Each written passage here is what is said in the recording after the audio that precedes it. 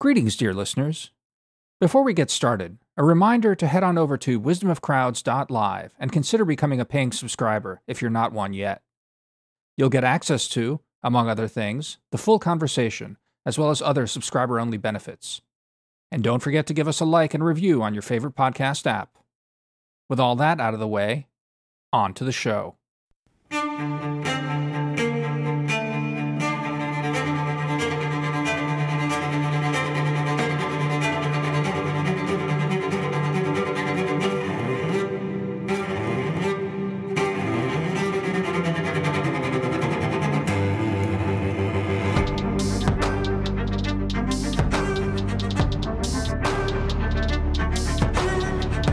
Do it again.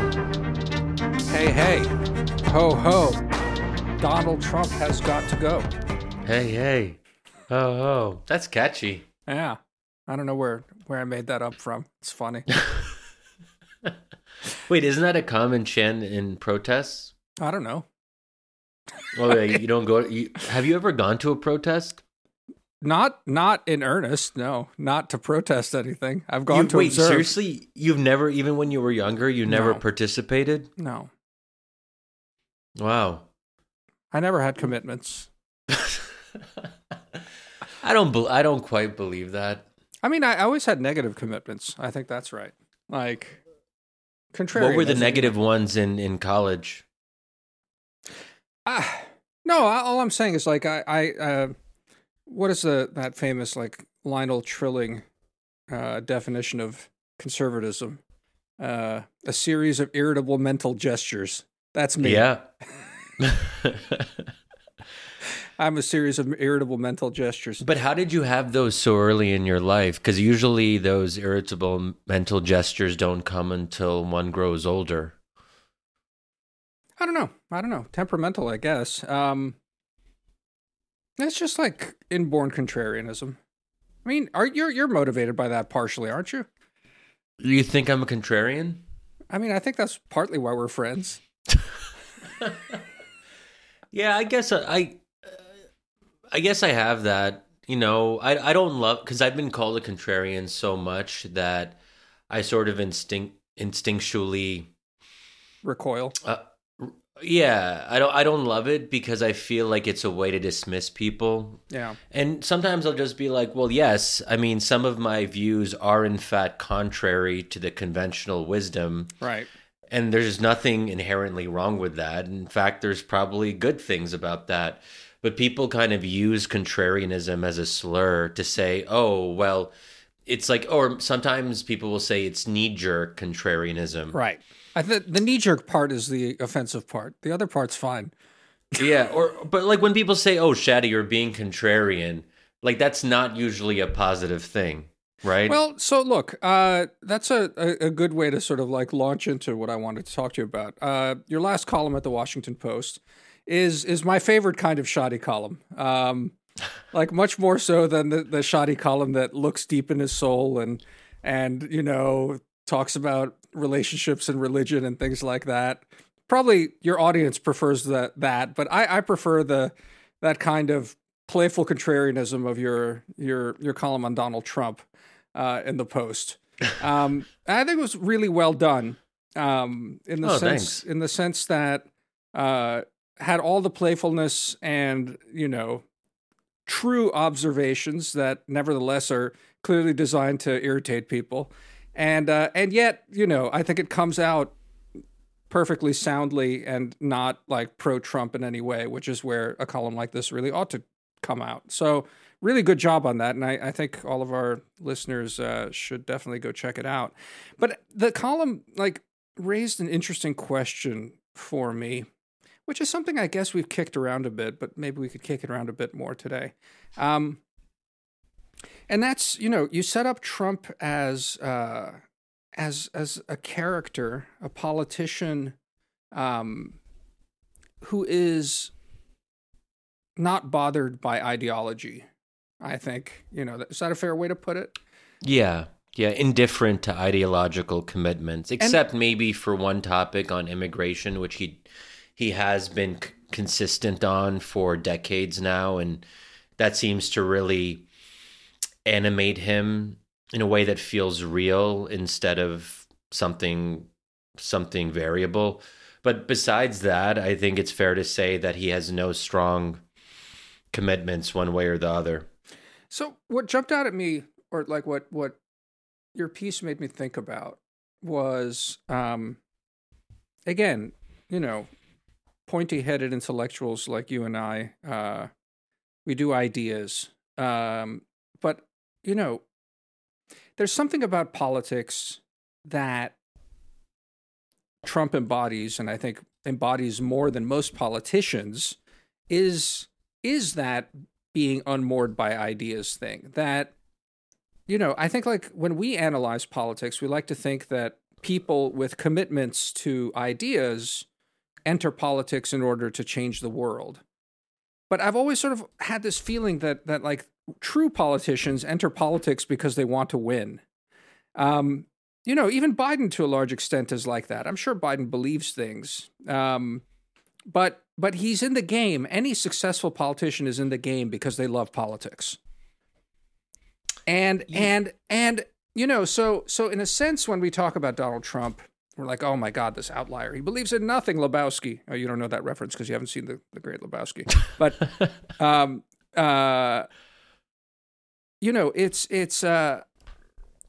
there is something interesting about politics that has nothing to do with ideas, I guess what I'm saying. And Trump embodies that, but he's not alone in it, So I don't know, just wanted to throw that out there because I think you probably disagree with me on this.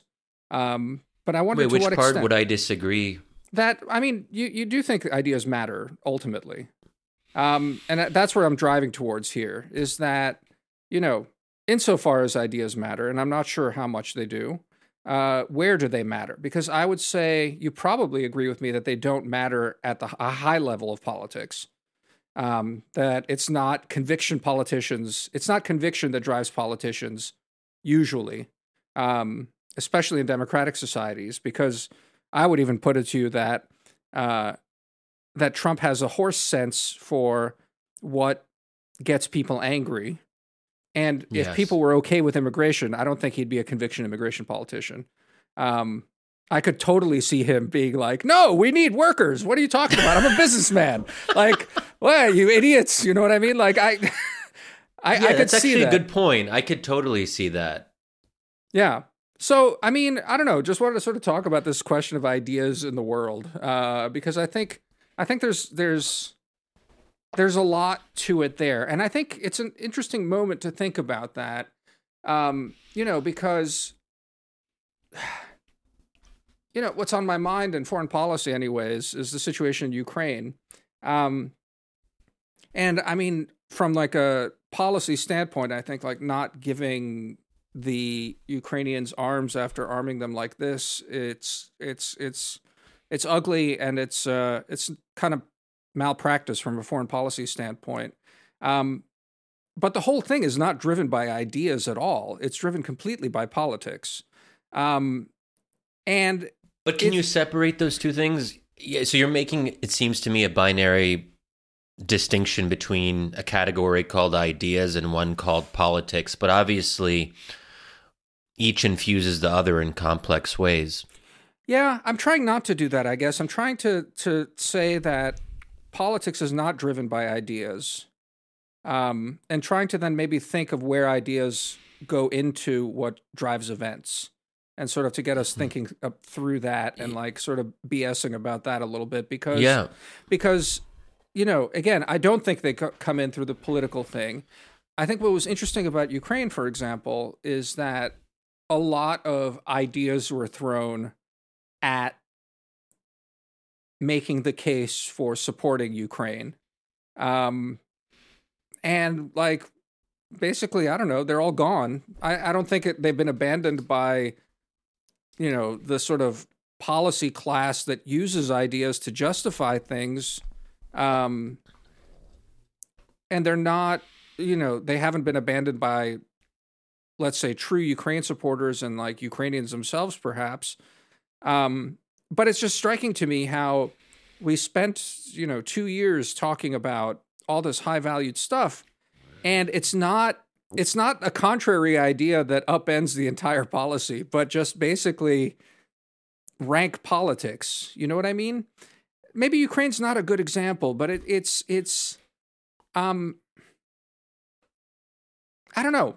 Where do ideas fall into this sort of stuff? Yeah. I guess is what it comes down to. What do you think?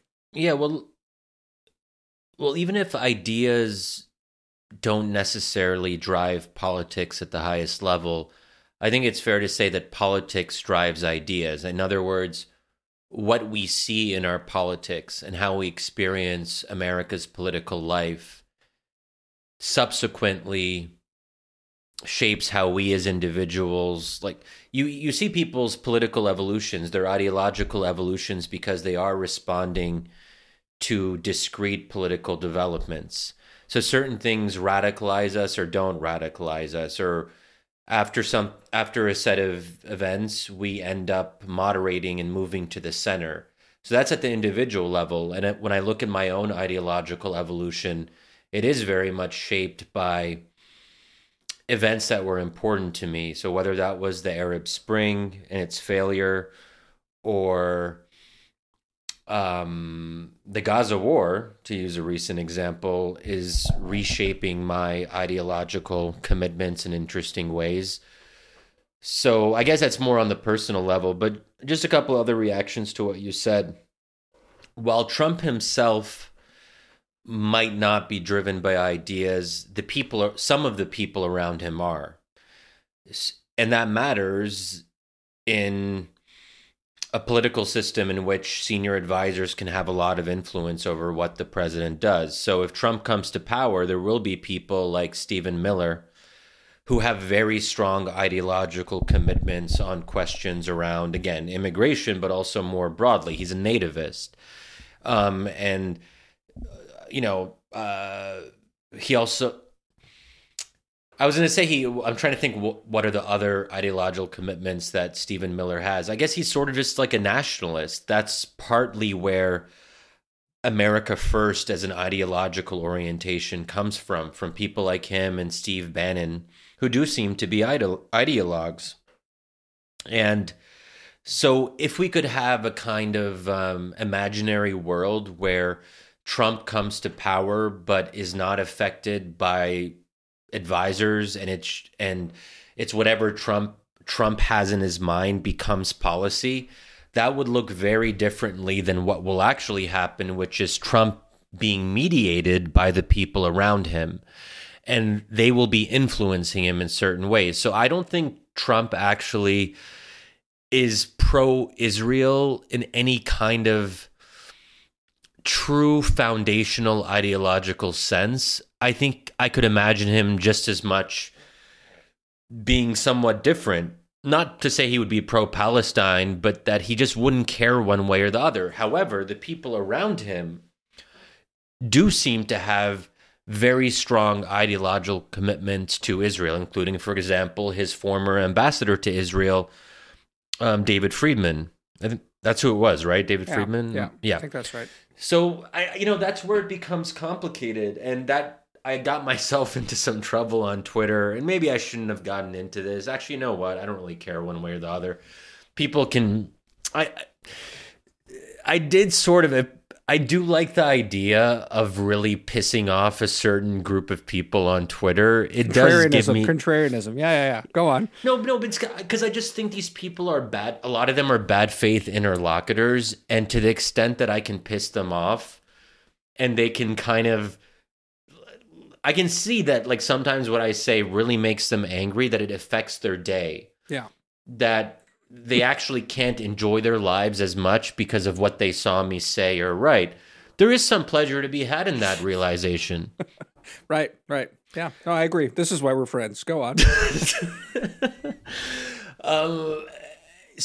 But, I made some, look, the problem is, things that I tweet aren't meant to be taken as gospel. They are impressionistic observations that I want to share because I'm working through my ideas. Okay, what did you say? Just I missed it. So just clue in the listeners what you tweeted that pissed people off. Yeah, I said something like I was at an event in DC a couple weeks ago, and this is accurate. I wasn't making it up. And there was a person there, a Muslim friend of mine, who said something like she could imagine a scenario where Trump would be better than Biden on Gaza. Yeah. And at that time, I was like, look, I'm always intrigued by counterintuitive takes, but I thought that one through, and I'm like, I don't really see it. But the more I think about that, so what I said in the tweet was, well, I think that's a stretch, but I'm not sure I'm willing to argue the contrary, or I'm not sure I'd be able to argue the contrary with much confidence, which I thought was actually a somewhat qualified, nuanced thing. Like, I'm still doubtful, but I'm not going to go about my life trying to convince people that Biden would obviously be better, because it's just like, why would I want to put myself in that position? Because what we have now is what we have, which is Biden, in my view, being pretty bad on this set of issues. So people are obviously going to be viscerally affected by what's happening now. Trump is a wild card. So it's speculative what Trump would actually do or not do. It's not speculative what Biden is currently doing. So I can get how people can kind of like imagine different scenarios. But I'm not, as an Arab and Muslim American, going to put myself on the line, put myself on a limb to make the case for Biden being better. Sorry, I'm not going to do it. So that's sort of what I was trying to get at. And people freaked out. And then I responded to something that Bruno Machias, the former cabinet minister in Portugal, but, writer, author, has written a number of books on geopolitics. Been on our show. He's been on our show, and, who knows, maybe we'll even have him on again in the future. But he was much more adamant in saying that he thinks, he made some comment like, well, Trump wouldn't want to be humiliated by Netanyahu every day. So Trump's sense of honor and pride would sort of require him to lash back at Netanyahu and to just be mean to Netanyahu if he felt Netanyahu was undermining him publicly.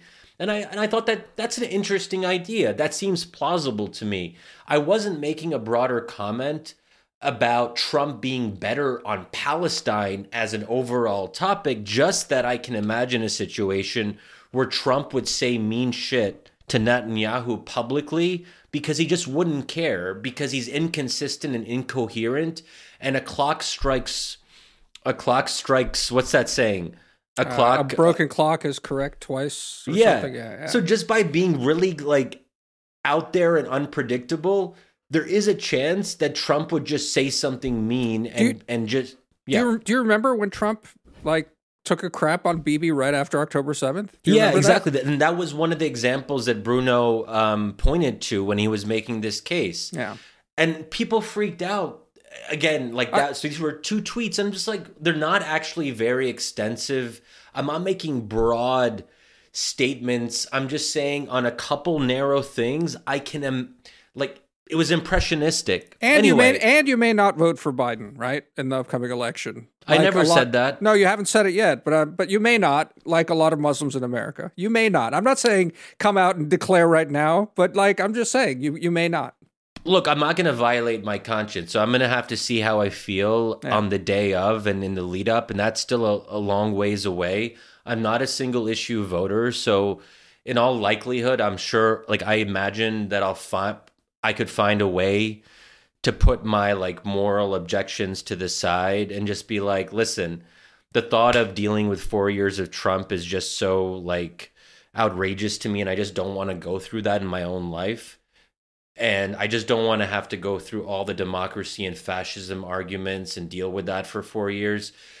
At the same time, I am registered in Washington, D.C., so I think there's also an argument to be made that a lot of us who live in the district should be able to vote our conscience, because it doesn't matter, right? Yeah, in the end, we should just do what we should feel. We have our own integrity to speak to, and if we're gonna feel like casting a ballot for a particular person is going to be a negation of something that we hold dear and will like make us feel like we've betrayed our own commitments, that also seems to be a reasonable way to vote. Which, anyway, well, so like no one should. No one should read into this too much. But I think that there's a case to be made on both sides of that. Well, so just to maybe like push, there's a lot you said there, but let me just sort of push it back to that question of ideas. I think it's interesting, you know, you're saying on that personal level how events shape like the evolution of one's personal ideas. The thing that jumped out at me there is that, like, to what extent is ideas just sort of a coping mechanism that especially we intellectuals come up with in just sort of rationalizing and explaining the world to ourselves insofar as we spend all of our time thinking about it. So it's like we grope around for these things we call ideas, which are basically justifications or a means of making sense. But again, that's sort of, you know, backwards of how we like to think about it, right? Like that ideas really are critical in driving things, right? Like, I mean, we talk about, in the French Revolution, like, you know, and 1848, and certainly the American Revolution, all these ideas came to the fore and transformed the world. But again, you know, like I'm also very fond of the sort of more materialist explanations of history that don't rely on ideas as much and just sort of talk about these things, you know, events, dear boy, and then there's a lot of reverse justifications and explanations that end up doing it. And yeah, there's some way, I guess, it all feeds into each other.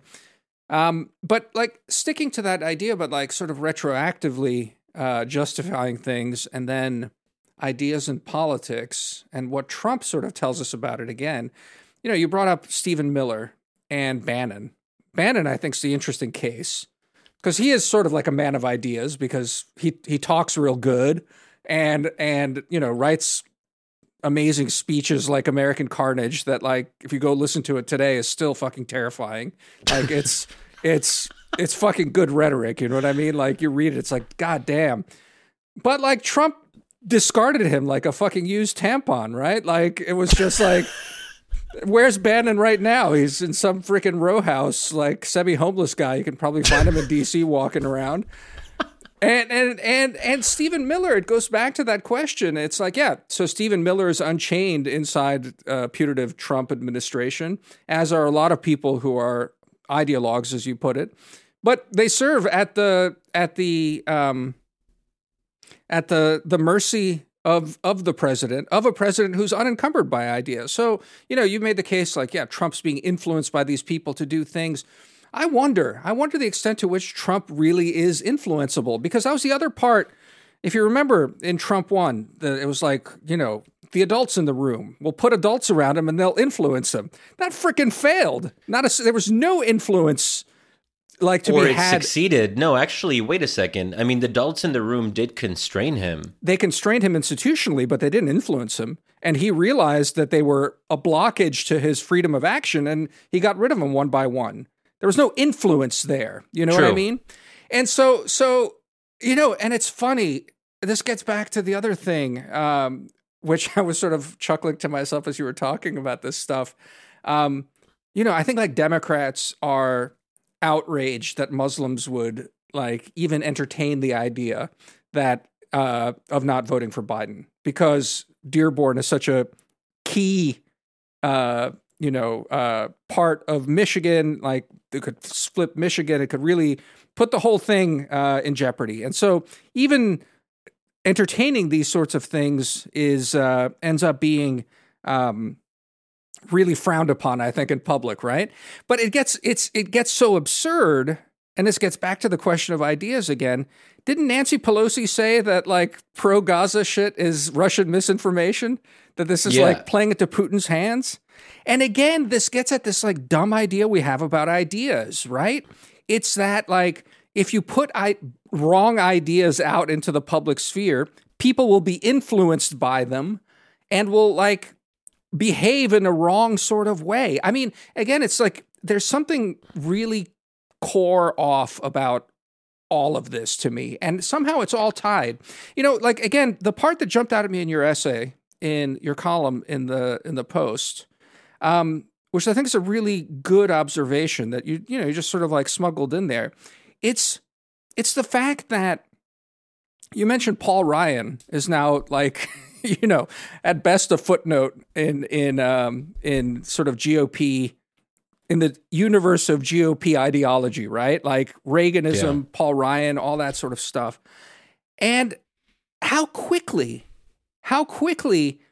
the arrival of a ruthless, power-mad demagogue with no ideology led an entire massive institution in American life to just abandon all ideas and embrace something completely different that has nothing to do with everything that they claim to stand for, right? I mean, so like Nikki Haley, now the people will point to is like, 30% of Republicans still believe in Reaganism. I don't think that's true. I think like 30% of Republicans are probably tired of Trump. Yeah. And like, it's not that like Nikki Haley's brand of Republicanism is actually motivating anyone at this point. I think it's basically a personality thing, and so again, like back to that question of ideas and how there's something absurd about how we think about all of this these days, right? In the role of democracy, I think that's the part. We like to think that ideas are important. We like to think that politicians present ideas to voters who consider ideas, weigh them against their preferences, make rational decisions as to who they're going to vote for because of the promises that they made based on a worldview which is undergirded by ideas. They do this, and therefore the best sort of thing happens. But I think like even going back to, I don't know. I guess there's always was a fear of demagogues in democracy, but I wonder the extent to which it never really has been about ideas, And like that model of how democracy works is also not true on some very fundamental way. That personality has always played a role. I was talking to a colleague today, and I said, it'd be a funny essay to get someone to write how both Reagan and Trump were basically, celebrity presidents. And so everyone's like, oh, Reaganism is like full of ideas and stuff like that. But Reagan was sort of a happy-go-lucky kind of dumb guy. People are going to jump at me on that, but like whatever. And like, there's a lot of similarities between like the phenomenon of Reagan and the phenomenon of Trump. And my colleague said, yeah, okay, but like, Eisenhower was a celebrity politician as well. Like war hero comes in and it's just like sort of larger than life, and people vote for him because of that, not because he was, again, sort of espousing ideas. I don't really know enough about like Eisenhower's politicking to judge that one. But you know what I mean? It's like we have this idea about ideas, and in politics, in democracy, in society, and on every level, like I think Trump gives us a profound insight into how we think about all of this wrong. And it's the fact that we're so offended by Trump as a phenomenon that like we latch on even more firmly to this view of ideas and things in our like the life of our republic that are wrong, that are fundamentally not true, how things work. Yeah.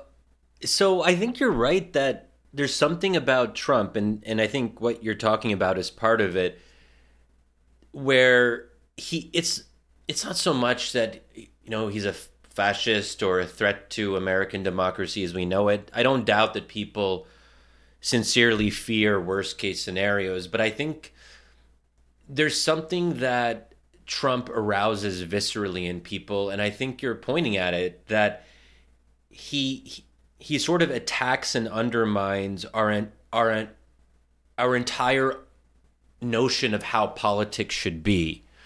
That he makes something that is supposed to be rational irrational. That he makes something that's supposed to be about ideas tribal. And he's the one who ushered in a fundamental change in how presidential elections happen. Before 2016, policy mattered. I'm not going to pretend that policy was always the fundamental driver, but people would consider the different policy preferences of Obama and Romney, and people would discuss those differences, and it would be relevant. But no one is really going to go in November 2024, later this year, and be comparing the policy positions on Trump's campaign website and the policy positions on Biden's website and say, interesting. Here are some policy differences. I'm now going to change the way I vote because I learned something new about their preferred policies. Like that literally, I mean, maybe there's going to be like 5 people who vote that way. I have not met anyone who is planning on voting that way come November. It's existential and it's tribal. Don't you think it's about identity? Don't you think Obama won on the strength of his personality and just how appealing he was, rather than policy prescriptions? I mean, he came as a blank slate in 2008 in a lot of ways, and he represented emotions rather than ideas. I would put it to you that way, and he was very good at channeling that. So in a way, one could even say, like, if one is to sort of track this celebrity presidentialism from Reagan on. I mean, Clinton was an incredible charismatic figure. Arguably, he beat Bush by mocking him and saying, like, it's the economy, stupid, right? Like, that was the whole sort of thing. And I guess that's a policy prescription, but it was also a kind of, emotional appeal. And, like, you look back on it, like, good Lord, I still don't understand how Bush won 2 terms. But like, I mean, he was also... Look who he was up against. Exactly. People who didn't have personality. Exactly. I was about to say. Al Gore and John Kerry, two of the most uncharismatic candidates of recent decades. A gift, right? Like that. And I personally could never, I think, bring myself, I wasn't a citizen back then, to vote for Bush. But like, in retrospect, kind of like with Reagan in retrospect, like, I get it. Like, whatever. He's like a dude. Like, kind of funny, maybe, like easy to get along with, relatable, maybe, right? So again, like, and as you point out in your column, maybe you wouldn't want to get a beer with Trump, but like, he's funny. Okay, personally, I mean, he doesn't drink. Yeah, but I mean, like, you can imagine like hanging out with Trump and being amused by the experience. Right. I know people will be like, oh my God, how could Shadi say that? So here's the thing. And I also said in the piece that Trump is funny. Yeah. People freaked out. I actually refer to Trump as appealing. And that doesn't mean that I necessarily find him appealing, but that a lot of people find him appealing. That's why they vote for him. Right. You have to make an effort to understand the sources of a presidential candidate's appeal. Yep. Like, you have to know your enemy. You have to make an extra effort to see why people like him. And even that, because just by doing that, people feel threatened. It's really remarkable. That's it for part 1, dear listeners. There's a lot more where that came from. If you're not yet a paying subscriber, please head on over to wisdomofcrowds.live/subscribe and become one. Help support our work. Hope to see you in the bonus.